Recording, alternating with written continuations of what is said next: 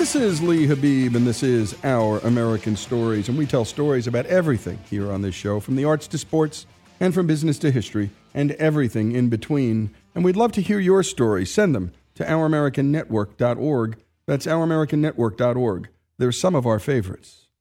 We love telling you quirky stories from our history here on the show, and this one comes to you from Bill Bright, a friend from New Hampshire. It's a story of the best, worst counterfeiter in American history. Emmerich Juttner, also known as Edward Mueller, who lived near Broadway and West 96th Street in Manhattan, eluded the counterfeiting laws from 1938 to 1948, longer than any other maker of the queer in American history. The first 63 years of Juttner's life were upright and respectable. Short, blue-eyed, white-haired, mustachioed, and blessed with a winning, if toothless, grin, Juttner had learned the rudiments of photo engraving in his native Austria. After emigrating to America at 13, he worked as a building superintendent while tinkering with numerous unsuccessful inventions. With his children grown, the newly widowed Juttner retired in 1937 to the Upper West Side, where he lived with his mongrel terrier. He worked as a junkman, picking up discarded appliances and old tires from vacant lots with a pushcart. But he wasn't making enough to live on and soon found himself nearing destitution. So, using his ancient engraving skills, he photographed a dollar bill and recorded the images on sensitized zinc plates, which he then etched in an acid bath. With a little retouching and a small hand press, he was ready to make more money by, well, making more money. The U.S. Secret Service, which has chased counterfeiters since 1865, protecting presidents became part of their mission only in 1901, first noticed Juttner's activity when a phony $1 silver certificate turned up at a cigar store on Broadway near 102nd Street. Even as the agency opened a new case file numbered 880, agents felt everything about the bill was unusual. No one in recent times had considered singles worth the trouble to counterfeit. More importantly, the bill was obviously, laughably bad. While U.S. currency was printed on 75% cotton and 25% linen stock with red and blue fibers of various lengths embedded in the paper, Juttner had used cheap bond paper from some corner store. The numbers were fuzzy. Many of the letters were misshaped or illegible. Washington's portrait was, as the Secret Service itself reported, poorly executed. Washington's right shoulder blends with the oval background. The left eye is represented by a black spot. The right eye is almond-shaped. But the bogus singles kept turning up. Those that could be traced had been passed to the subway and elevated lines, and newspaper vendors, bartenders, and other small businesses that handled hundreds, if not thousands, of $1 bills daily. Juttner carefully passed his fakes only at busy times, such as rush hour on the subway. A 5-cent fare paid with a phony dollar yielded a 95-cent profit. And as the Secret Service later learned, Juttner never spent a fake in the same store twice and passed only 1 or 2 bills a day. By December 1939, File 880 contained some 600 counterfeits. The bills grew worse with time. While touching up the plates, Juttner misspelled the president's name as Washington. Washington. Nonetheless, he kept passing bogus singles throughout World War II despite successive Treasury publicity campaigns. Apparently, many of those who found themselves holding a Juttner counterfeit kept it as a souvenir instead of turning it over to the government. By 1947, the Secret Service held over 5,000 of Juttner's phony singles. Yet, despite what New Yorker writer S. St. Clair McKelway called a manhunt that exceeded in intensity and scope any other manhunt in the chronicles of counterfeiting, despite thousands of interviews and hundreds of thousands of flyers, the agency didn't have a clue to his identity. A few weeks before Christmas, 1947, Juttner's apartment caught fire. New York's bravest, in extinguishing the blaze, piled the old man's junk in an alley where a sudden snowstorm buried it. The homeless old man stayed in Queens with his daughter while his apartment was being repaired. On January 13th, 1948, several neighborhood youths noticed some 30 strange-looking $1 bills lying about the alley. Unlike countless businessmen who had accepted Juttner's signals, the kids instantly realized the bills were bogus. One of their parents took some to the West 100th Street station house, where detectives identified them as counterfeit. The Secret Service quickly identified the tenant, whose singed furnishings had been dumped in the alley, and arrested Juttner when he returned to his apartment a few days later. Juttner had succeeded because he passed no more bogus signals than necessary for his survival, only knocking off a few bills whenever he needed food or help paying his $25 monthly rent. Blandly admitting everything, Juttner was sentenced to a year and a day and fined $1. He was released after 4 months to live with his daughter and her family. After McElway profiled him in The New Yorker, 20th Century Fox filmed Mr. 880, with Edmund Gwenn, renowned as Kris Kringle in Miracle on 34th Street, in the title role. Juttner made more money from the film than he had as a counterfeiter. And great job on that, Robbie. And thanks to Bill Brick, our friend from New Hampshire, for delivering this story. And my goodness, we're not recommending this as a possible retirement hobby, but my goodness, $1 at a time, not 20s, not hundreds, $1 at a time. This man had, if anything, great discipline. And what a great story. And we love telling, well, sort of funny stories. I mean, our whole team was laughing at this one. It was quite amusing. Bill Brick, thanks so much again, our friend from New Hampshire. And Emmerich Juttner's story, the best worst counterfeiter in American history, here on Our American Stories.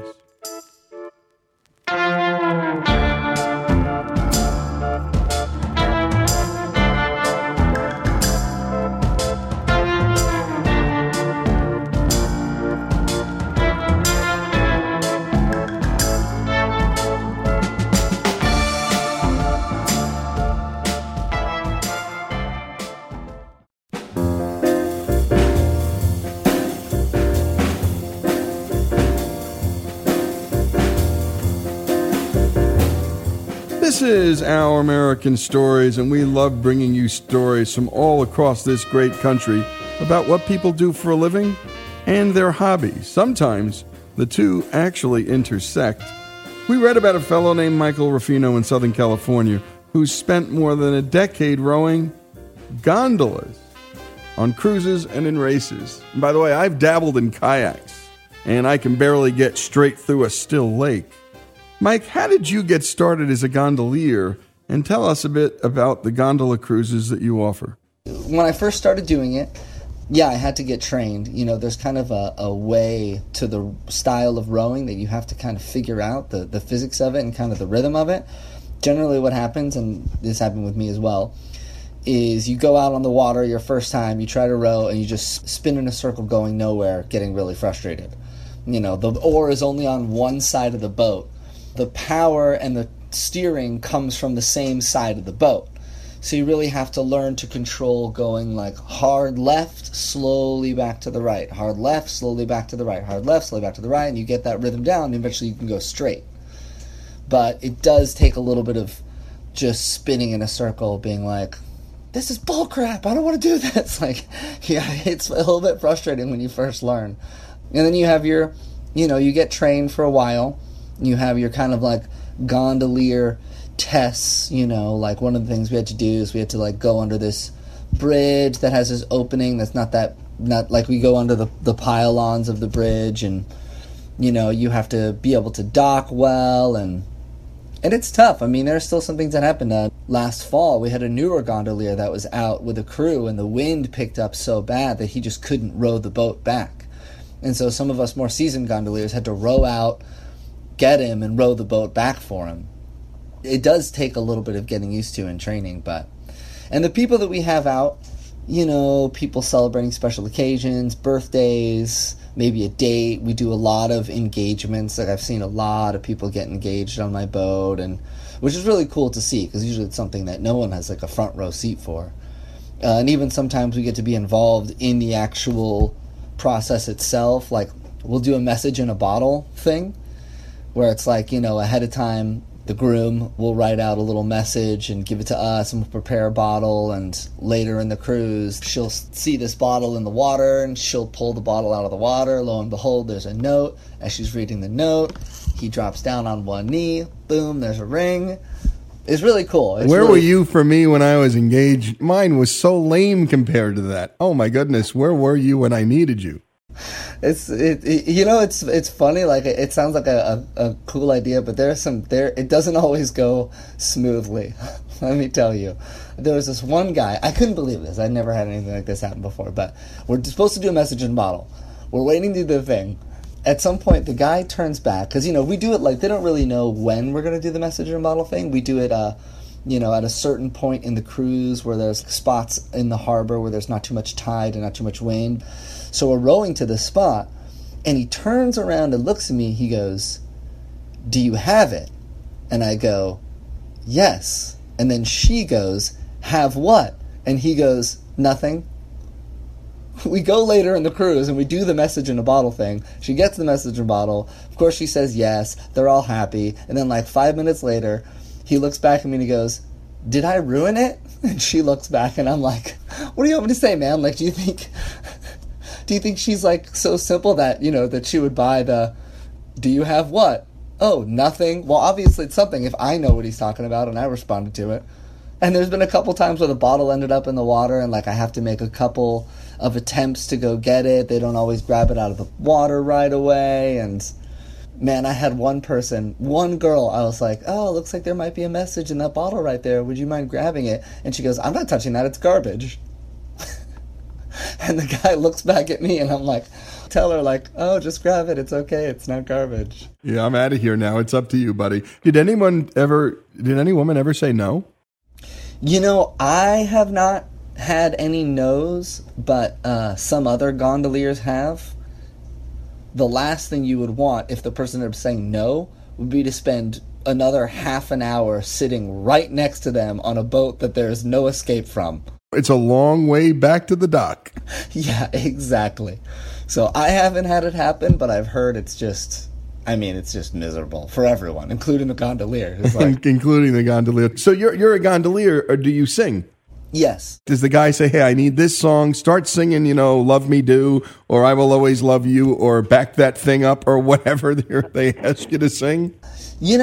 So it's kind of an interesting thing. There are some gondola kind of standards that we sing, but we really have to kind of be careful with music licensing.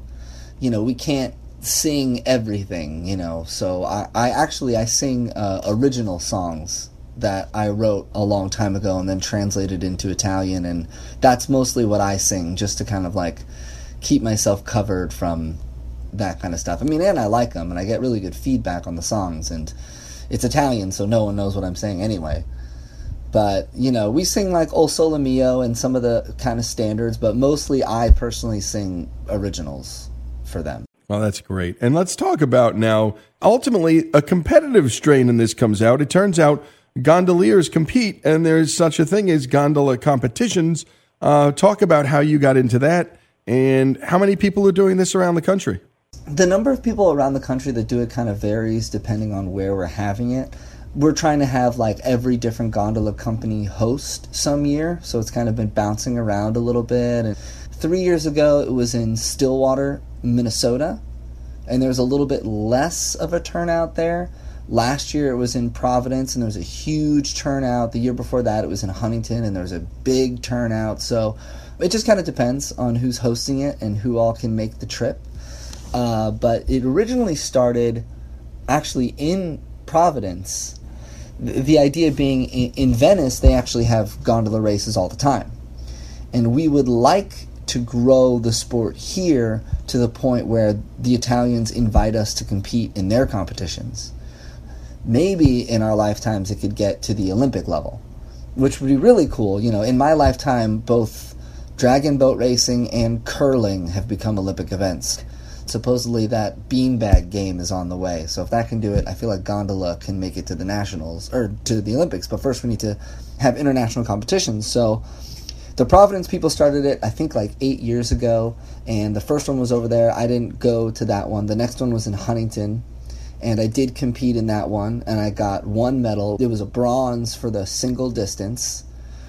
And that really kind of put fuel in me. Like, I'm an athlete, like I coach boot camp classes, and I'm a yoga teacher, and when we started doing these competitions, I just really come to love the competitive aspect of it. Like, we're all friends, we all know each other, but just the, you know, mostly what I do are the longer races, and I really like kind of the mental aspect of what goes into endurance racing.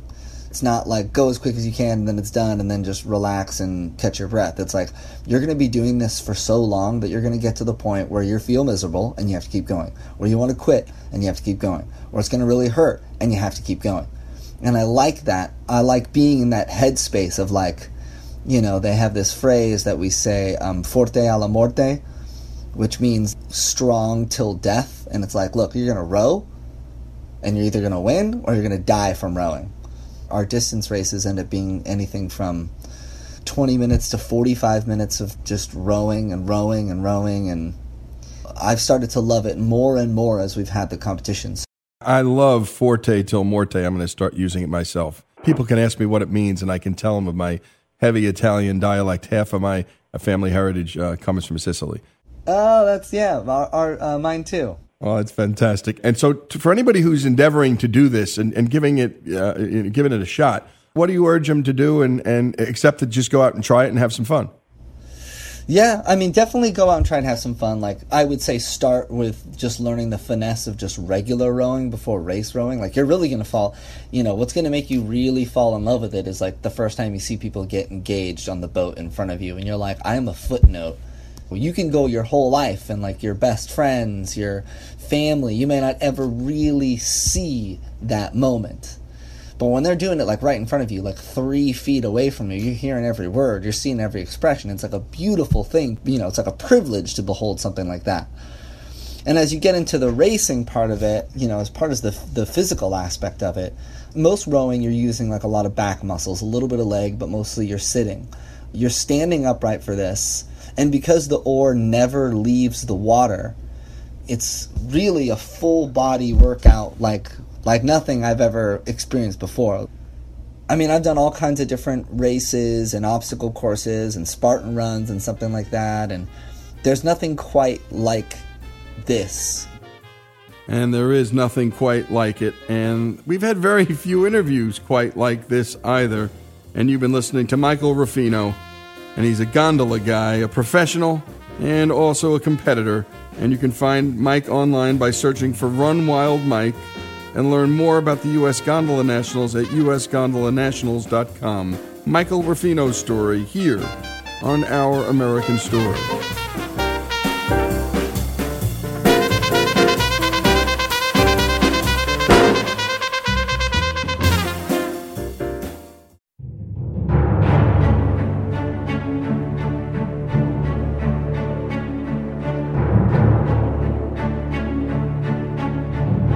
This is Our American Stories, and we tell stories about everything here on this show, as you well know, including lots of stories about history. And all of our history stories are brought to us by the great folks at Hillsdale College, where you can go to learn all the things that matter in life, all the things that are beautiful in life. If you can't get to Hillsdale, Hillsdale will come to you with their free and terrific online courses. Their Constitution 101 course, the best storytelling about a founding document, the Constitution, that I've ever seen. Go to hillsdale.edu to find it. That's hillsdale.edu.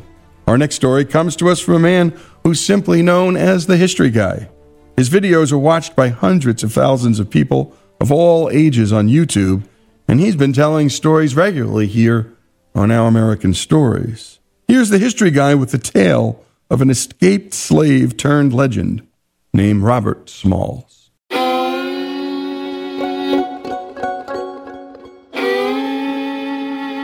Robert Smalls was born into slavery in 1839 in Beaufort, South Carolina. His mother was a slave, and his father's not known, although it may well have been his owner, Henry McKee. As a youth, McKee rented Robert out as a laborer, with McKee receiving the pay. Robert was fond of the sea, and so started taking work at the Charleston docks, first as a stevedore unloading ships and working the docks, and then on boats as a sailor or sailmaker or fisherman. Eventually, he came to know the waters of the Carolina coast well, and was a skilled boat pilot, even though slaves were not given that title. In 1856, Robert married another slave, a hotel maid named Hannah Jones. The couple was trusted enough to live apart from their owners, although the owners still took most of their pay. They had a daughter, and then a son, who died at the age of 2. The Civil War started just out front his door, at Fort Sumter in Charleston Harbor. The Confederacy recognized Robert's skill and pressed him into service as the wheelman aboard the CSS Planter, a side-wheel steamer that had been converted into an armed dispatch boat. The Planter delivered dispatches, troops, and supplies, as well as laid mines, then called torpedoes, to protect the harbor. Robert was a trusted member of the crew, and his piloting skills were valuable, given his knowledge and experience with the coast. But Robert, like almost any person who was being treated as property, wanted freedom. This was particularly important to him, as Hannah's owner was abusive, and he feared she might be sold away. He wished to buy her freedom, but did not have enough money. They had to escape, and in May 1862, he saw his chance. Smalls had noticed that the Confederate officers made a habit of leaving the ship at night, so he and the other 8 slaves aboard hatched a plan. On May 12, 1862, the Planter was docked in Charleston, carrying a load of 4 cannon that were intended to add to the city's defense. When, in the evening, the officers left the ship, Smalls and the crew took the boat, met with their families at a prearranged spot in the harbor, and fled to the Union blockade. This was no simple feat. Had they been caught, they would all certainly have been executed. The harbor was well defended, with 5 Confederate harbor forts, each capable of destroying the boat. But Smalls knew all the proper signals and even impersonated the captain standing at the front of the boat. Once free of the harbor, they lowered the Confederate flag and put up a white sheet, hoping the ships of the Union blockade would see it. Yet they were still nearly fired upon by the Federal blockade fleet, as the captain of the armed clipper USS Onward, seeing the Confederate gunboat, ordered the guns to ready. But a crewman with binoculars saw Smalls and his compatriots waving frantically from the deck. Once the captain of the Onward boarded the Planter, Smalls reportedly asked if they had a Union flag for the ship to fly. Incredibly, Smalls' audacious plan allowed him to not only steal a Confederate warship from a well-defended port and deliver it as a prize to the Union, but also to deliver 9 families from slavery. Smalls became a hero in the Union, but the Confederacy put a $4,000 bounty on his head. His knowledge of the Charleston defenses was invaluable, and he immediately went into the service of the Union Navy, acting as the pilot aboard a number of vessels, including aboard the now USS Planter. Having laid mines for the Confederacy, he now helped to remove them. An 1883 naval report noted that he participated in 17 Civil War battles and engagements, including serving as pilot of the ironclad USS Keokuk during the disastrous attack on Charleston, April 7th of 1863, where the ship was savaged by Fort Sumter's guns. The heavily damaged ship was able to withdraw under her own power, due in large part to Smalls' considerable piloting skills.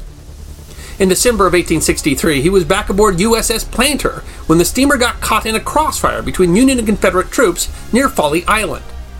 The captain of the boat, James Nickerson, panicked and ordered the boat to surrender. But Smalls refused, knowing that he and the other black sailors would face execution if they were captured. He took command and was able to navigate the boat outside the Confederate guns. For his heroism, he was made captain of the Planter, the first black man to command a United States ship. During the war, he engaged in other heroics as well. He was instrumental in convincing Abraham Lincoln and Secretary of War Edwin Stanton to allow the recruitment of black troops into the Union Army, and helped to recruit former slaves for the 1st Volunteer South Carolina Regiment, one of the first black regiments. He supported efforts to raise money to educate former slaves, and himself achieved literacy. He was voted an unofficial delegate to the Republican National Convention in 1864. Also that year, when he was forced to give up his seat to a white passenger on a Philadelphia streetcar, he left the car rather than sit in the open overflow platform. That small act of rebellion helped to motivate the state of Pennsylvania to integrate public transportation in 1867. Following the war, Smalls was a delegate to the 1868 South Carolina Constitutional Convention. He was elected to the State House of Representatives and then to the State Senate, and in 1874 was elected to the U.S. House of Representatives. But this was a brutal era in U.S. politics, where anti-Reconstructionists frequently used violence and intimidation, often through shadow organizations of the Democrats, such as the Ku Klux Klan and the South Carolina Red Shirts. 35 African-American officials were murdered by such organizations during the period of Reconstruction. Small's life was threatened by a group of armed redshirts at a political rally in 1876. Over his long political career, he had to endure threats of violence, false and trumped-up charges, and open intimidation of voters. The young man who escaped slavery by audaciously stealing a warship never faltered in the face of adversity. Escaping because he could not afford to purchase his wife's freedom, after the war he used some of the money awarded by the Union as a prize for the capture of the CSS Planter to purchase his former owner's home. The young hero who played a pivotal role in incorporating black soldiers into the Federal Army was eventually a major general in the South Carolina militia. In 2004, when the U.S. Army named a massive Besson-class logistics support vessel, the USAV Major General Robert Smalls became the first U.S. Army vessel to be named after an African American. Through it all, he faced terrible threats and discrimination. In the end, he even had to fight for his pension. Despite being the first black captain of a United States ship, he had never actually officially been commissioned. Because of the color of his skin, he had technically served throughout the war, including 17 engagements, as a civilian. Robert Smalls died of diabetes in 1915 at the age of 75. The inscription on his monument is a quotation from a statement he made to the South Carolina legislature in 1895. "My race needs no special defense, for the past history of them in this country proves them to be the equal of any people, anywhere. All they need is an equal chance in the battle of life." And a special thanks to the History Guy. If you'd like to subscribe to his YouTube channel, and I urge you to do it, it's The History Guy. History deserves to be remembered, and thanks to Greg Hengler for the production on the piece. And my goodness, what final words. My race needs no special defense, for the past history of them in this country proves them to be the equal of any people, anywhere. All they need is an equal chance in the battle of life. And we tell a lot of stories here on this show, and particularly the iniquities perpetuated by this country on African Americans. It's storytelling that needs to be remembered and told, and we do it here because we tell all the stories of this country, some good and not so good, and Robert Small's ability to triumph despite these difficulties. My goodness, if any one of us could walk in his shoes and do the same. Robert Small's story, here on Our American Stories.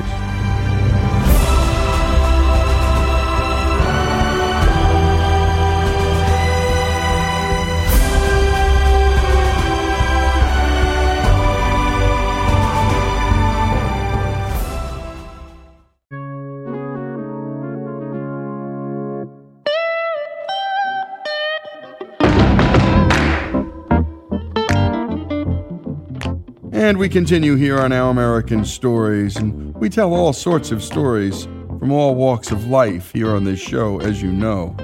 Some of the stories are inspiring, we hope. Some are pretty tough. And some, like this one, well, they're a mixture of both. Here's retired Navy SEAL Senior Chief Petty Officer Jimmy Hatch speaking frankly to some U.S. Naval Academy midshipmen about what happened to him after being wounded in action. My life was being a Navy SEAL. That's all I wanted to do. I didn't realize the extent of my commitment to it until afterwards, when I could no longer do it. And the way my career, as I call it, ended, was not the easiest way to go. It really, really was difficult. It was a hostage rescue mission. We were trying to rescue that young kid, Bo Bergdahl, that's been in the news a bit. Couldn't see the guys. I knew there were people out there. In a hostage rescue mission, you can't just shoot people. You got to see who's who in the zoo. It's at night. The visibility wasn't very good. And we used the dog to find those guys, and the dog found them. And the only way I knew that they were hostile was I saw one guy shoot the dog in the head. At that point, I could see with the muzzle flash that he was armed, so I started filling him in, as it were, shooting him. And his buddy panicked, like they always do, because they suck. And he sprayed, and thank God he didn't hit the other two guys that were with me. But he hit me, and he didn't have the decency to hit me in the body armor that I had to wear all the time. So blew my femur out of the back of my leg, tossed me in the air, and I'm in the air, and I'm thinking, don't scream, don't scream, don't scream. Hit the ground. What did I do? It hurt so bad, and I felt bad for years. I felt like such a weak individual for screaming. But man, it was powerful. At that point, I transitioned. I didn't know it, but I became an observer, a witness, as it were, to my crew and their spirit and their strength. Guys had to finish the gunfight. I couldn't put my tourniquet on myself because when I tried to do it, my femur would twist and I would scream some more, which is bad. I wasn't really useless. I was actually a hazard. Because if you got a guy that's screaming around you, they just got to throw grenades in the direction of that guy, right? It was bad. I didn't want to scream anymore. So I didn't put my tourniquet on until the gunfight was over. Two people who had been to an advanced Army medic school heard me on the radio, or heard on the radio that I'd been hit. And they came from different parts of the target, over open ground, having to shoot people to get to me. And they went to work on me and saved me. I got flown out, medevaced. Sat there with the dog at my feet when the helicopter flew us out. And this is the first time where I'm in the company of other people who had gotten hurt. And I realized as I'm laying there that I'm not hurt that bad. That there were people on that plane being medevaced with me that were severely hurt. People that didn't look like humans anymore. They were wrapped up in gauze and they had hoses running in and out of them. These little things were etched on my hard drive. These are things that I had to deal with later. One night I stuck a gun in my mouth after I'd gotten treatment to get my leg healed up. I stuck the gun in my mouth in front of my wife, which is pathetic. I know how to use a gun. If I wanted to die, I'd be dead, right? It was a cry for help. I had become addicted to the pain meds, and I was washing them down with Stoli's vodka. Just a tip, don't do that. It's not a good way to go. Put a gun in my mouth in front of my wife. My wife was scared to death. She got the gun away from me. She immediately called my unit. My unit said, call the police, we can't get there quick enough. She called the police, told them exactly who I was in the world and what I'd been doing for the majority of my life, and that I was going nuts. And those guys came to my house, they knew who I was, they knew I had guns and knives. They had every right to at least give me a good tasing or a beating, you know. They de-escalated the situation. They kept me calm until my crew got there. My crew put me in a car, took me to the Naval Hospital, where I agreed to go to the 5th floor, which is the psych ward. I was humiliated. I needed help, but I didn't know how to get it. I had alienated myself and pushed myself away from people. So there I am, sitting in the hospital in my purple pajamas with a towel this big so I don't hang myself. And I'm embarrassed. I was a team leader on a SEAL team. I had over 150 direct action combat missions. I'd been in a lot of gunfights. I was proud of what I had done, and now I'm sitting in the psych ward with kids working there that have been in the Navy a year or two that are like babysitting me. I was so embarrassed. And my crew came to see me, and I was embarrassed, and I didn't want them to come see me. I never once realized how fortunate I was to that point in my life. Quick tip, though. If you're ever in the psych ward, and God, I hope you never have to go there, don't do this. So my buddies came to see me. I'm a big skydiver. They bring these skydiving magazines in, and they hand them to me across the table. One of the young people that worked in the psych ward came over and said, "Sir, we got to take those magazines from you." And I said, "Well, why?" And they said, "Well, they got staples in them, and you could hurt people with those staples." And I said, "If you think I need staples to kill everybody in this room, you're one that's crazy. Don't ever do that." Never do that. Do not threaten the staff in the psych ward. Yeah? You'll probably get a good shot, And you're going to stay there, like I did, a few extra days. So while I sat there, my buddies had gone to work trying to figure out what they were going to do to me. People at my unit, very senior people, were involved in my personal little saga. And it wasn't like their bandwidth wasn't full of other things, like other combat missions and other things going on with other people in the unit. But they showed me their value. I could not deny that they valued me because they committed so much to making sure that I got better. The same guy who'd saved my life in combat, he flew me, rented a car, and drove me to this psych hospital. See, you get a lot of medals in gunfights when you save people's lives. You don't get any medals for driving your buddy to the psych hospital. That's a true commitment. Why would he do that? Because he cared about me. I had value, right? So I'm checking in to the hospital, and they're going through my bag like I'm a felon. I'm offended by this because I'm a tough guy, Navy SEAL commando. And I look at my buddy and I said, hey man, I'm not doing this. I'm running. There's no way. He said, well look, first of all, you can't run anymore. What a jerk, right? Yeah, thanks for that, buddy. And secondly, you need to do this. You need to do this for yourself and for your family and for the rest of us that are coming down the road. And he was right. When somebody saves your life, you owe them a couple things. One, you can't disrespect them. And two, you can't make the efforts that they extended on your behalf a waste. So at that point, I realized that I was going into this hospital. It was a great thing for me. I spent a lot of time in that hospital. I think it was close to 4.5 months. And why it was great for me was that I realized that you don't have to be in combat to have traumatic things happen. This was the turning point for me, one of the major ones. I'm in a group session. There are professional people from the civilian world in this group session with me. And they'd all been through tough stuff. And we're going around, we're talking about these things, and we get to a young woman, she's probably 30 years of age. And she said, when I was 11 years old, 2 of my uncles raped me in front of my father on Christmas Eve. What do I say to that? I've got problems. I got shot in the leg on a mission I volunteered for with a group of people that I loved, and I'm feeling sorry for myself. And this young woman is in here brawling with this. What do you think she thinks every year at Christmas Eve? That was a turning point for me. Life's combat, man. You don't have to be a Navy SEAL to have things happen to you that are difficult. Your people don't have to be combat people to have things happen to them that are going to make them go nuts. So I graduate from this little hospital, and I go home, and I continue to get treatment, seek a counselor. I get retired from the service. Point with all of that is that I didn't want help. I didn't want people to think I was weak. I didn't want people to know that I was suffering. I didn't want to suffer. And for a long time, I wished I'd have died that night. Because, nobody hates dead people, right? You don't snore. You don't cause problems. They name a chow hall after you. It's all cool, right? I didn't know what I was going to be anymore. My buddies injected themselves into my life over and over, and they forced me to know that I was valued. Sometimes the word stigma is used. There's a stigma with getting involved in people's lives. I call it cowardice. I watched my buddies, same guys who saved me in a gunfight overseas, I watched them save me again. They pushed through it. They weren't embarrassed. They knew that I needed help. It was that simple. And they were going to patch me up again.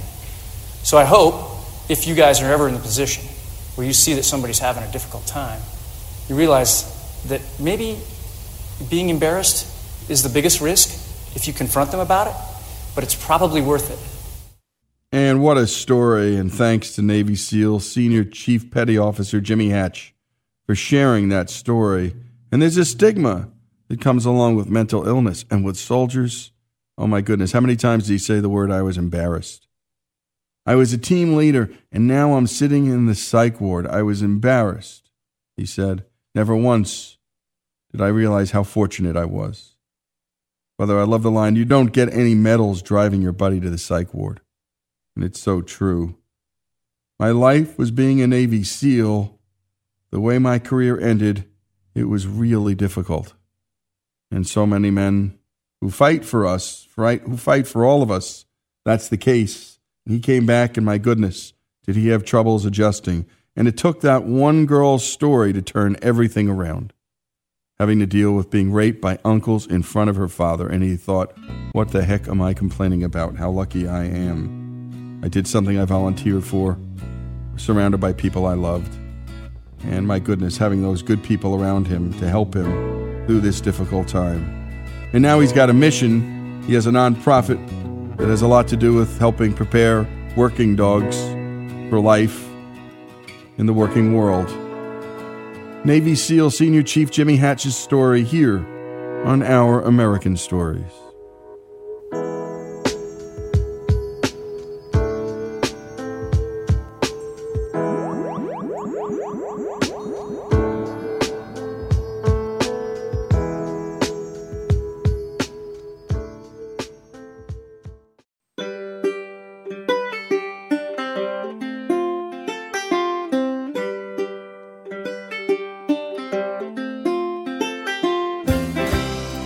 Sharpshooter, daughter and wife, she could split cards from 89 feet. Beautiful, Annie Oakley, little sure shot of the Wild West. This is Lee Habib, and this is Our American Stories, and we tell stories about everything here on this show, from the arts to sports, from history to innovation and business, and everything in between, including your stories. Send them to ouramericannetwork.org, and we'll listen to them, and we'll put them up on the air. They're some of our best stories, and your stories are the hour in Our American Stories. And this next story, well, it's straight out of the history books, and we love telling stories about America's past. Annie Oakley was a shooting star, a magician whose magic wand was a gun. Right-handed, left-handed, on a horse, through a mirror, she couldn't miss. At a time when women were only expected to fire up the oven, Annie Oakley fired her way to fame as the world's greatest sharpshooter.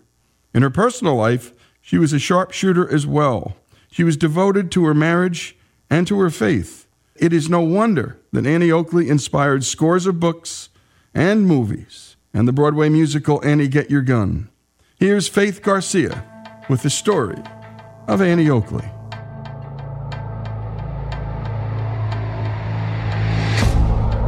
Late in 1865, a fierce blizzard swept into western Ohio. Phoebe Ann Moses, the fifth surviving child from a poor Quaker farming family, waited for her beloved father to walk home from the mill, 15 miles away. It wasn't until midnight when Jacob Moses finally returned. His hands were frozen solid, his speech gone. He never recovered and died a few months later. Phoebe Ann, or Annie, was just 5 years old. The family soon lost the farm. Bills piled up. They were destitute. To ease the burden, Annie's mother, Susan, had to sell the family farm and pet cow just to pay the medical and funeral bills. Here's grandniece of Annie Oakley, Bess Edwards. Annie stepped in and she saved the family. They were hungry. Rather than be hungry, what are you going to do? If you have a talent like hers, you make use of it just as fast as you can, and she did. The 8-year-old Annie took it upon herself to provide food for her family, who now leased a smaller farm. She reached for her deceased father's Kentucky rifle hanging above the fireplace, rested the barrel on the porch railing, and shot her first small game, a squirrel. I was 8 years old when I took my first shot, and I still consider it one of the best shots I ever made. Annie Oakley. In spite of Annie's efforts, her family's financial situation worsened, forcing her mother to place the children with friends and neighbors. 10-year-old Annie moved into a shelter for the destitute. Here, she learned to sew and embroider, a skill she would practice for the rest of her life when she wasn't shooting. Soon, she was hired out to work as a live-in helper for a family in a neighboring county. Here's Old West historian Virginia Scharf, Annie Oakley biographer Joel Casper, and Paul Fees, former senior curator at the Buffalo Bill Historical Center in Cody, Wyoming.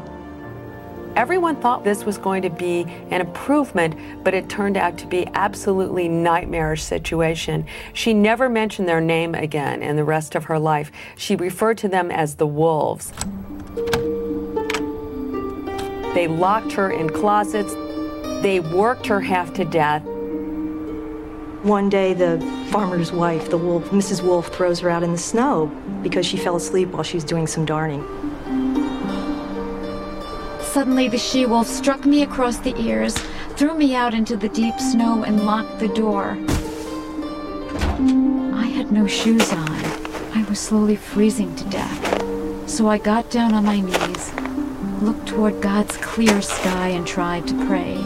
But my lips were frozen stiff, and there was no sound. They told her folks, in fact, they told her mother that she didn't want to go home. And they told her that her mother didn't want her back. After 3 miserable years, in 1872, 12-year-old Annie Moses could bear it no more. She ran away, slipping into a crowded railroad car, and escaped home to her mother in Greenville, Ohio. Susan Moses had remarried, but the family was still desperately poor, and a mortgage loomed over their heads. Instead of going to school, Annie taught herself to shoot. With her father's old cap and ball rifle, she headed for the woods to hunt.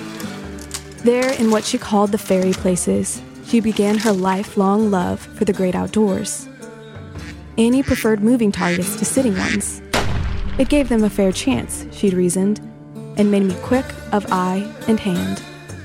Soon she was selling hampers of quail to Katzenberger's General Store in Greenville. Young Annie was now the family breadwinner, earning a living with her gun. Here's historian Mary Stang. She was a market hunter and turning a very nice profit. Certainly not something that was at all appropriate for a woman to be doing in that time and place. Eventually, she saved up enough money to pay off the $200 mortgage on the family farm, and her prowess with a shotgun was becoming known around Greenville. Annie wasn't just good for a girl. She was good for anybody. Here's Annie Oakley biographer, Glenda Riley. Annie was exceptionally good. Her father had given her instructions. He was the one that told her always shoot game through the head so that you didn't spoil the meat. By her late teens, Annie had won so many turkey shoots that she was barred from entering them. In the 1870s, shooting well was an important skill for a man, and shooting contests were a favorite spectator sport. Sharpshooters traveled the country, betting on their ability to perform feats of marksmanship and challenging all comers. Here's firearms historian R.L. Wilson. Shooting was of such immense popularity that there were professionals. Doc Carver, an evil spirit of the plains is what he was called. Captain Bogardus, who eventually had 4 sons who traveled with him. And people were flocking to see shooters like this. One such shooter was Frank Butler, an Irish immigrant in his mid-20s who was starting to make a name for himself on the vaudeville circuit. He was passing through southern Ohio one fall, claiming he could outshoot anyone around. And when we come back, we'll pick up this story, how Annie meets Frank Butler, and so much more. The story of Annie Oakley, here on Our American Stories.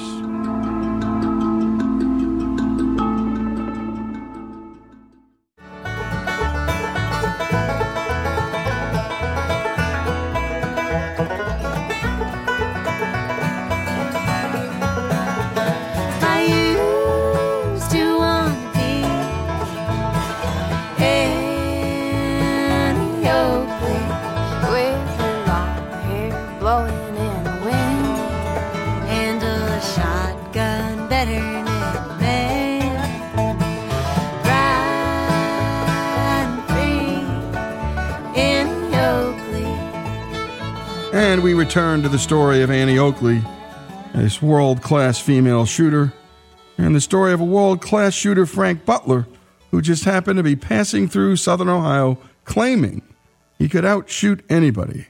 Let's return to Faith. Here again is Oakley biographer Cheryl Casper.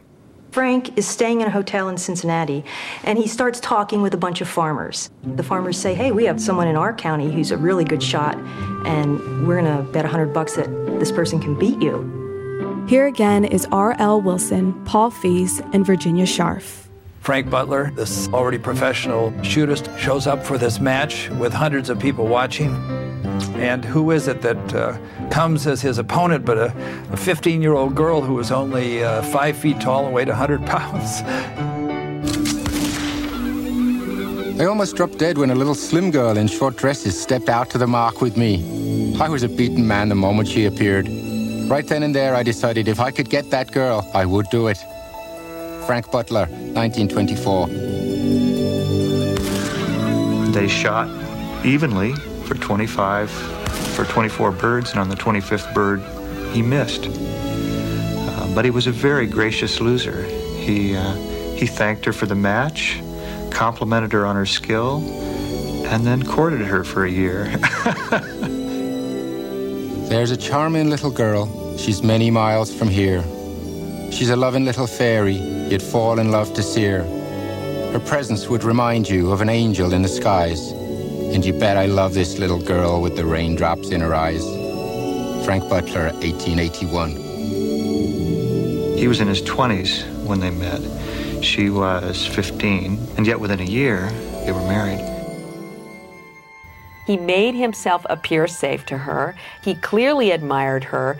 He sparked and courted her as few of us have ever been sparked or courted, and every one of us would like to be by someone.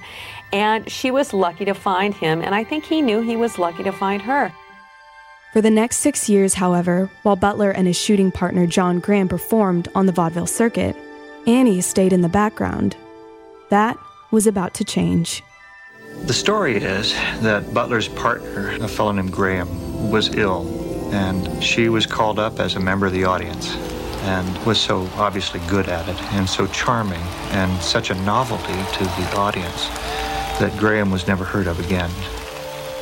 At some time, she adopted the name Oakley as a stage name, and nobody knows why, and Butler and Oakley became a shooting sensation. From that day to this, I have not competed with her in public shooting. She outclassed me. Frank Butler, 1925. When the shooting team of Butler and Oakley hit the road, traveling entertainment was in its heyday. Circuses, theater companies, and vaudeville acts traveled the country, playing venues from outdoor arenas to smoky saloons.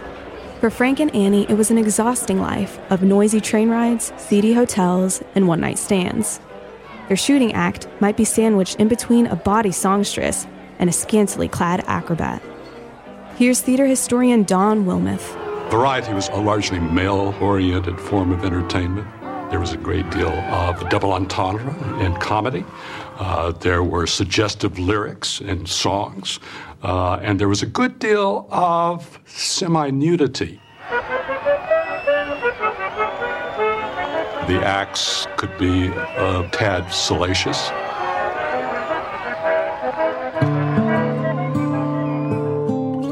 It was the Victorian age.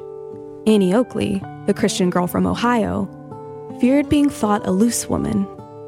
She resolved to set herself apart, both in manner and in dress.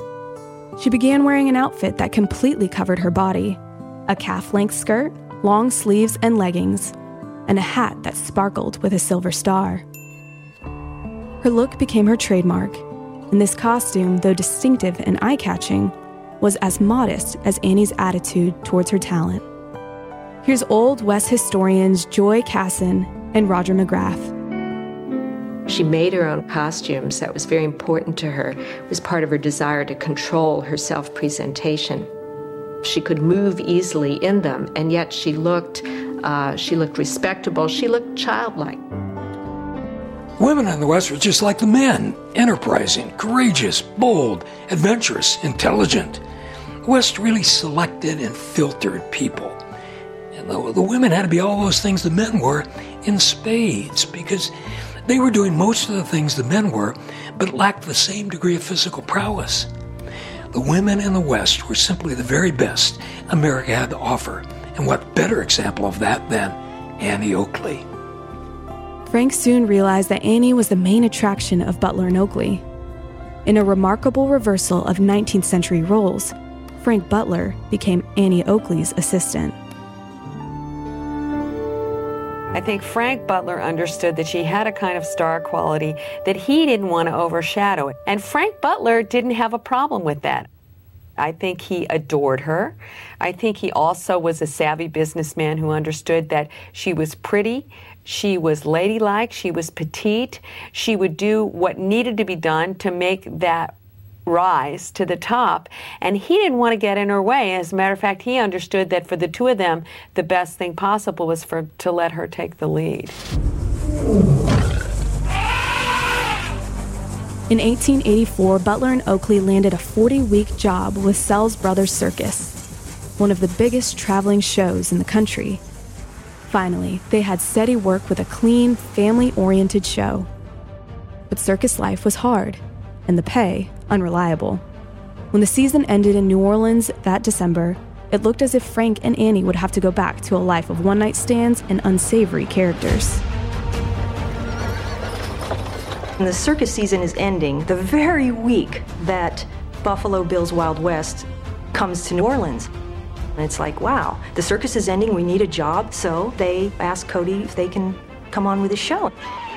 To Annie, it was a dream job. Buffalo Bill's Wild West show was a lavish historical pageant, part melodrama, part circus, and part rodeo. And it featured the finest performers in the country.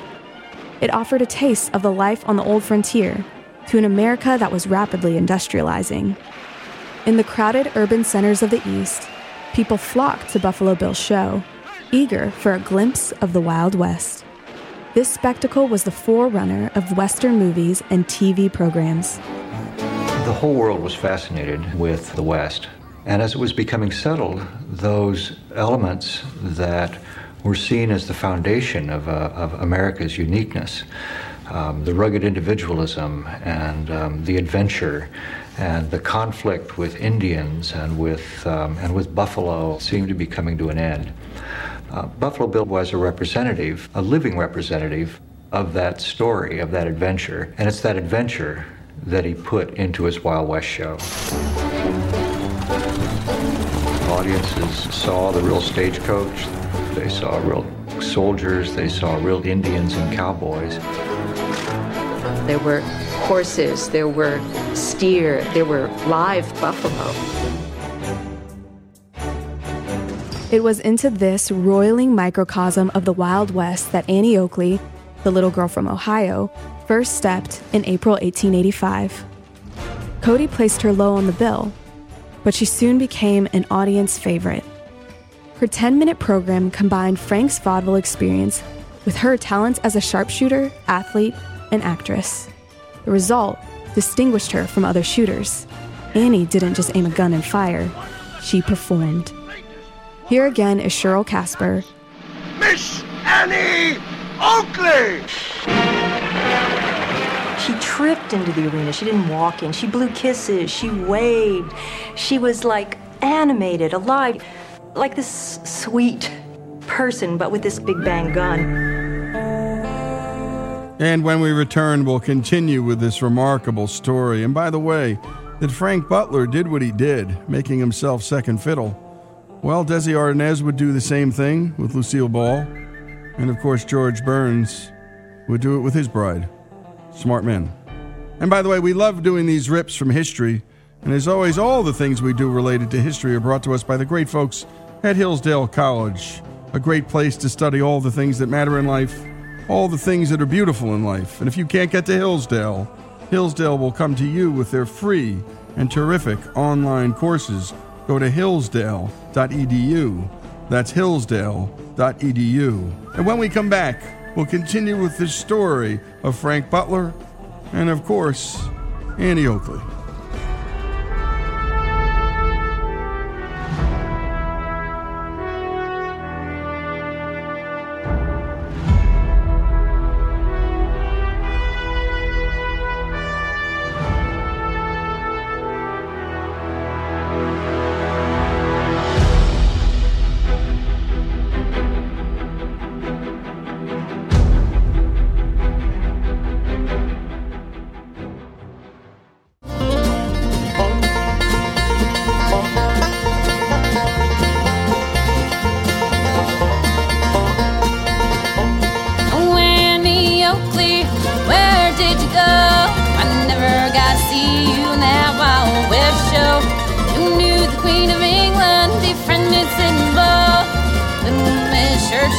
the sugar she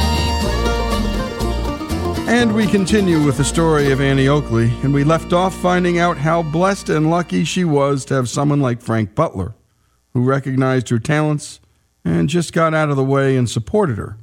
My goodness, even today, that's a hard thing to find. But back then, my goodness, practically impossible. Let's continue with this terrific story. Here again is Cheryl Casper, R.L. Wilson, and Paul Fees. She starts off slow, 1 ball, 2 balls. Glass balls, which when they're hit, they explode and feathers fly out. Frank would toss up 1, and then 2 at a time, and then 3 at a time. Then Annie Oakley would toss them up herself. She'd toss 2 or 3 or 4 target balls in the air, grab a shotgun, shoot 2, grab another, shoot 2 more. And she could hit all 3 before any one of them would reach the ground. And then she'd go to 6. Her act gets faster and faster and faster and faster until, there's just like boom, boom, things are just being broken all around. She could shoot with her left hand, with her right hand. She turns her gun upside down or sideways or sighting in the mirror.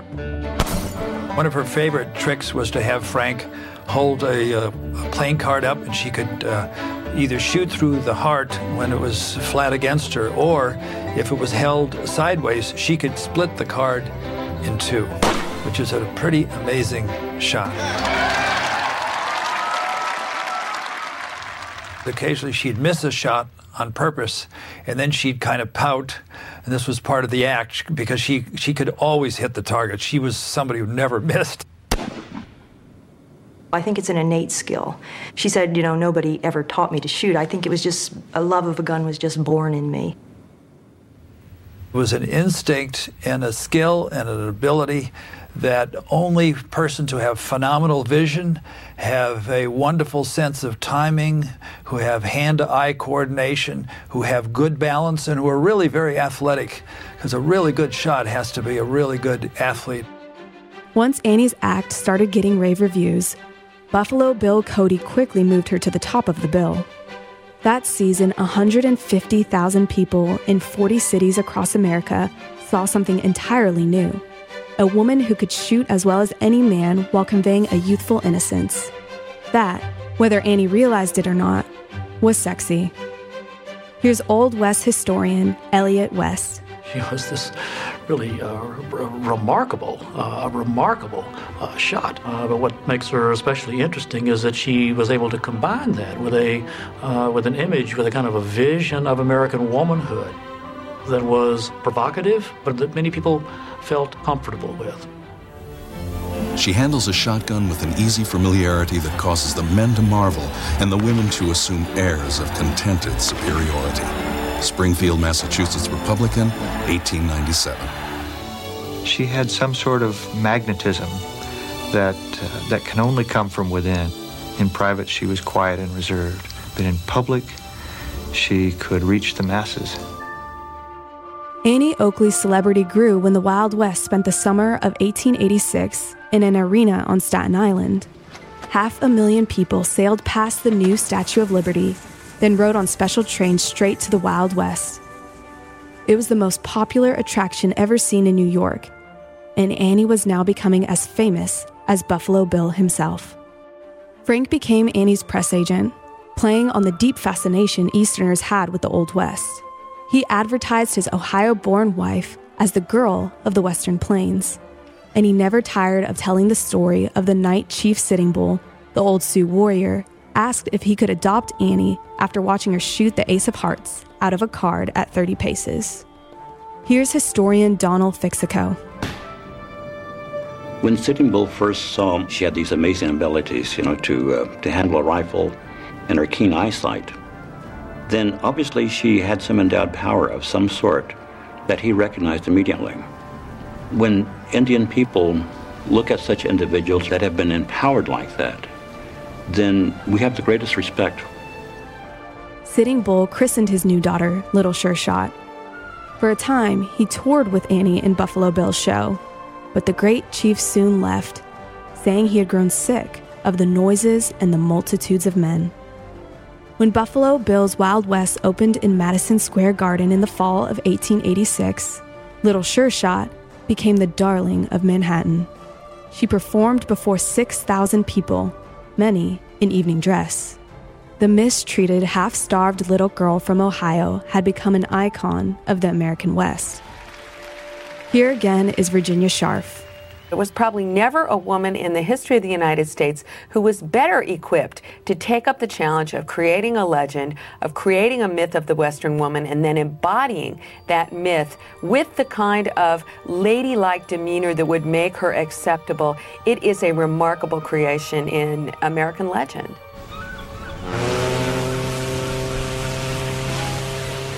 In March 1887, Cody's Wild West troupe sailed from New York Harbor, bound for London, to perform at Queen Victoria's Golden Jubilee.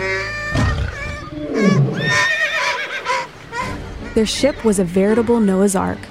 The hold was packed with horses, buffalo, elk, and mules. Dozens of American Indians huddled together, bracing for the first ocean voyage of their lives. Clustered in the bow were Buffalo Bill, Annie, and Frank Butler, but also Cody's new discovery, 15-year-old Lillian Smith, a sharpshooting sensation from California.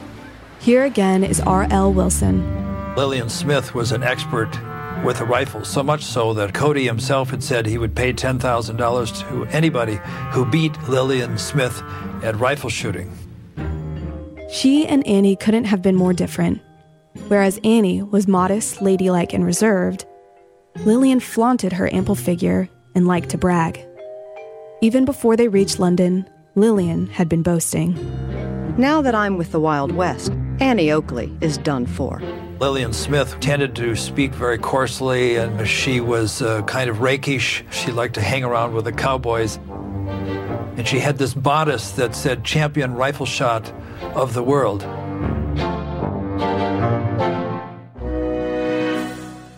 It was clear that the Wild West wouldn't be big enough for the both of them. Here again is Cheryl Casper and Paul Fees. Lillian Smith really shows how competitive Annie is. She's worried because Lillian's 15 years old, Annie is 26 now. Suddenly, when you start reading the press releases, Annie becomes younger than she has been. She now starts telling people she's born in 1866. Now she's 20 and she can compete a little easier with this new girl in the Wild West show. She's practical. She does what she needs to survive.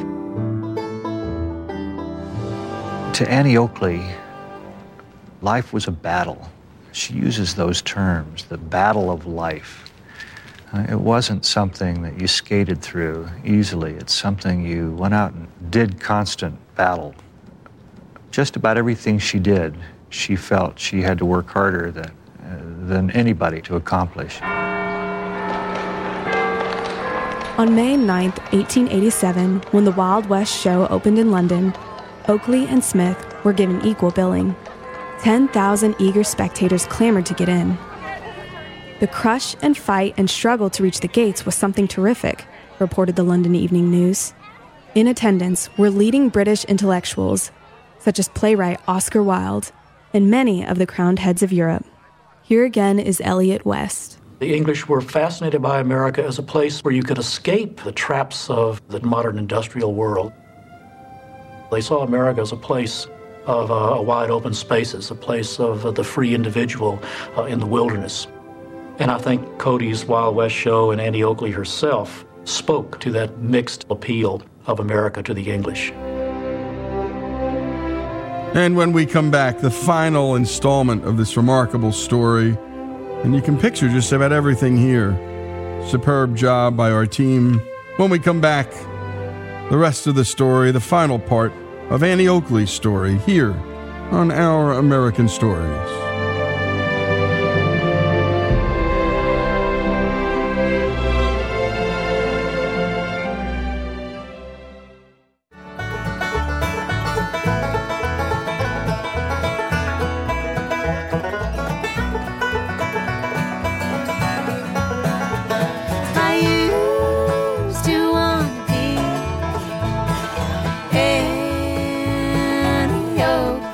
And we return to Our American Stories and the final installment of the Annie Oakley story. Let's pick up where we last left off. Here again is Mary Stang and Paul Fees. Annie particularly was a figure that Europeans welcomed because on the one hand she represented the wild Western girl. But at the same time, she was a Victorian woman who was there, after all, to meet the woman who created the Victorian era. All of the performers of the Wild West were invited to give a special performance for the Queen of England. The performers were presented to the Prince Edward, and his wife, Princess Alexandra. And Annie Oakley marched up and shook Alexandra's hand. Instead of walking up and curtsying to the king-to-be, she shook Alexandra's hand. You'll have to excuse me, please, because I'm an American, and in America, ladies come first. Annie Oakley to the Prince of Wales, 1887. The most important shooting event in England was the annual rifle competition at Wimbledon, and the big-name American shooters were invited to compete. Lillian Smith was the first to arrive. She shot poorly and left in a huff. The next day, Annie Oakley appeared. Here again is Cheryl Casper. Annie does great, and she does it with a rifle. And Lillian's supposed to be the rifle expert. Annie's the shotgun shooter. So she has upstaged Lillian Smith, kind of beaten her at her own game. Annie becomes the toast of London. Some papers even said she was more popular than Cody.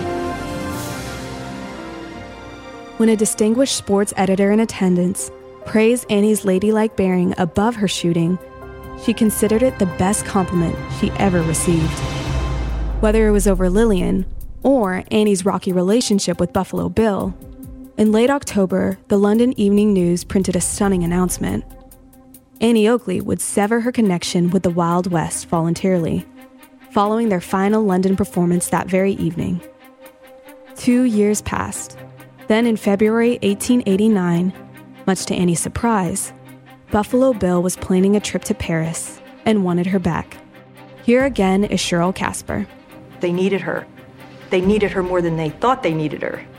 And so whatever rift there was is mended. And interestingly, Lillian Smith does not go to Paris. I mean, we don't know, but it would make sense that maybe that was part of the bargain. I'll come back if Lillian goes.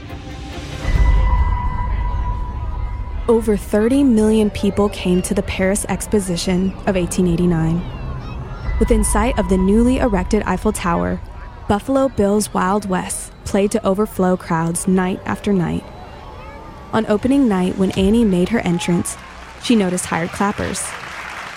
"I want honest applause, or none at all," she insisted. Annie Oakley was soon the talk of Paris. The French president offered her a commission in the army. When a French duke proposed marriage, Annie literally shot him down, putting a bullet through his portrait. Prince Wilhelm of Prussia was so impressed by Annie's skill that he insisted on participating in her act. He lit a cigarette. From 30 paces, Annie shot it away. "If my aim had been poorer," she later said, "I might have averted the Great War." And the King of Senegal tried to buy her for 100,000 francs. "To destroy the vicious lions that devastate my country's villages," he said. In 1983, the World's Fair opened in Chicago and glowed with a new marvel, electric light, and showcased another, Thomas Edison's kinetoscope, a primitive device for viewing movies. In 1894, Edison invited Annie and Frank to his New Jersey studio for a test of his movie camera. In dim, smoky images, Edison's camera managed to capture Annie's performance. Ironically, the invention also signaled the end of the Wild West shows. By the early 1900s, movies would become the main source of Western entertainment. But for the rest of the 1890s, Annie Oakley and Buffalo Bill were as popular as ever. Then, at 42 years of age, and from out of nowhere, on August 11, 1903, headlines screamed of her downfall. William Randolph Hearst newspapers reported that Oakley had stolen a pair of men's pants to buy cocaine. Annie Oakley, the most famous rifle shot in the world, lies today in a cell at the Harrison Street Station, for stealing the trousers of a Negro in order to buy cocaine. Chicago American, August 11th, 1903. Here's Paul Fees. Well, of course, it wasn't true. She was so outraged. It so went contrary to her character that she sued against every newspaper that had run that story. And she won in virtually all of them.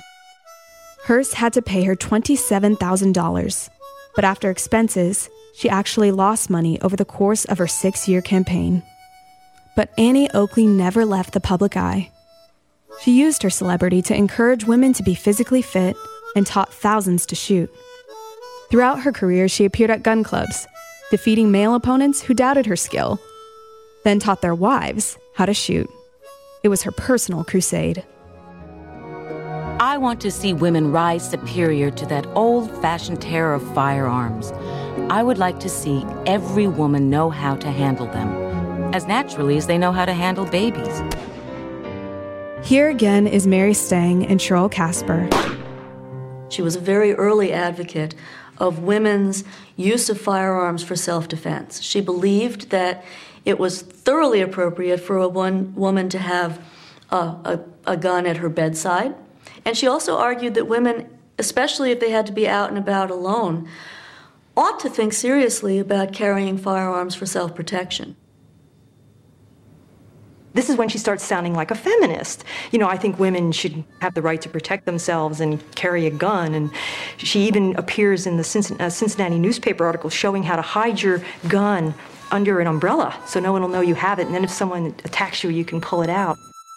Annie never asked for a cent from her 15,000-plus pupils. She would be repaid, she said, if the women became shooting enthusiasts. They did. One, a proper Bostonian, coolly held a robber at bay until the police came to arrest him. She credited Annie for her success. Here again is Paul Fees.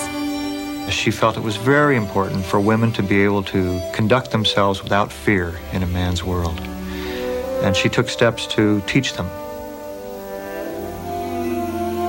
As I have taught over 15,000 women how to shoot, I modestly feel that I have some right to speak with assurance on this subject. Individual for individual, women shoot as well as men. Annie Oakley, 1926. Annie had once offered to lead a company of 50 lady sharpshooters to fight in World War I.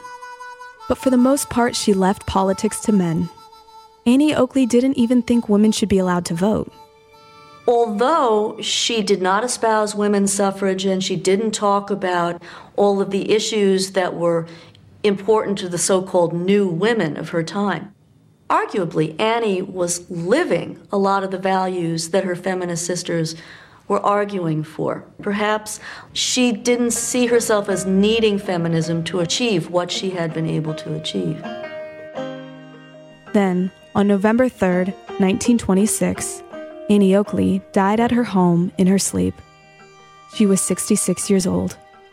18 days later, Frank Butler, too, was gone.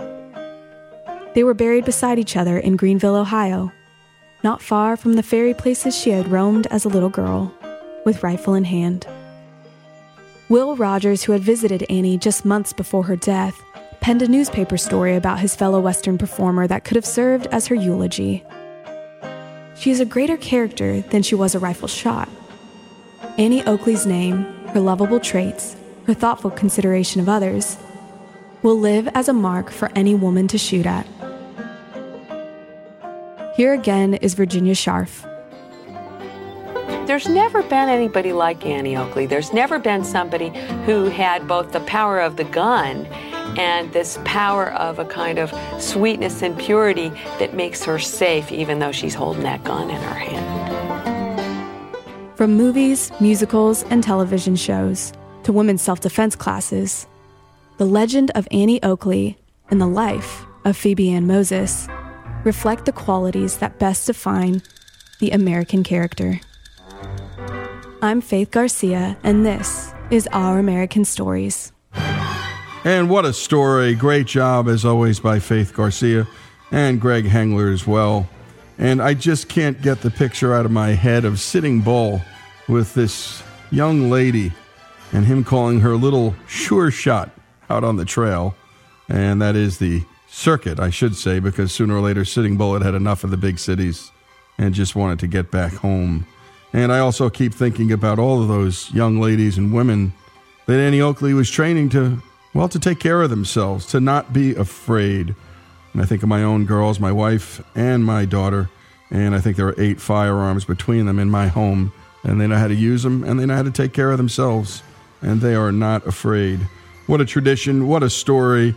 And my goodness, 8 years old, tragedy befalls her. 11 years old, 3 years straight she spends as practically a slave, comes back home, earns her keep, and ultimately goes out on the road to become an international celebrity, all while trying to maintain her Victorian dignity at a time when, well, so much else was challenging her femininity. The story of Annie Oakley, and in a sense, her husband, Frank Butler, too, dying only 18 days apart. And that happens so often, folks, in great love affairs. Their stories here on Our American Stories. Sharpshooter.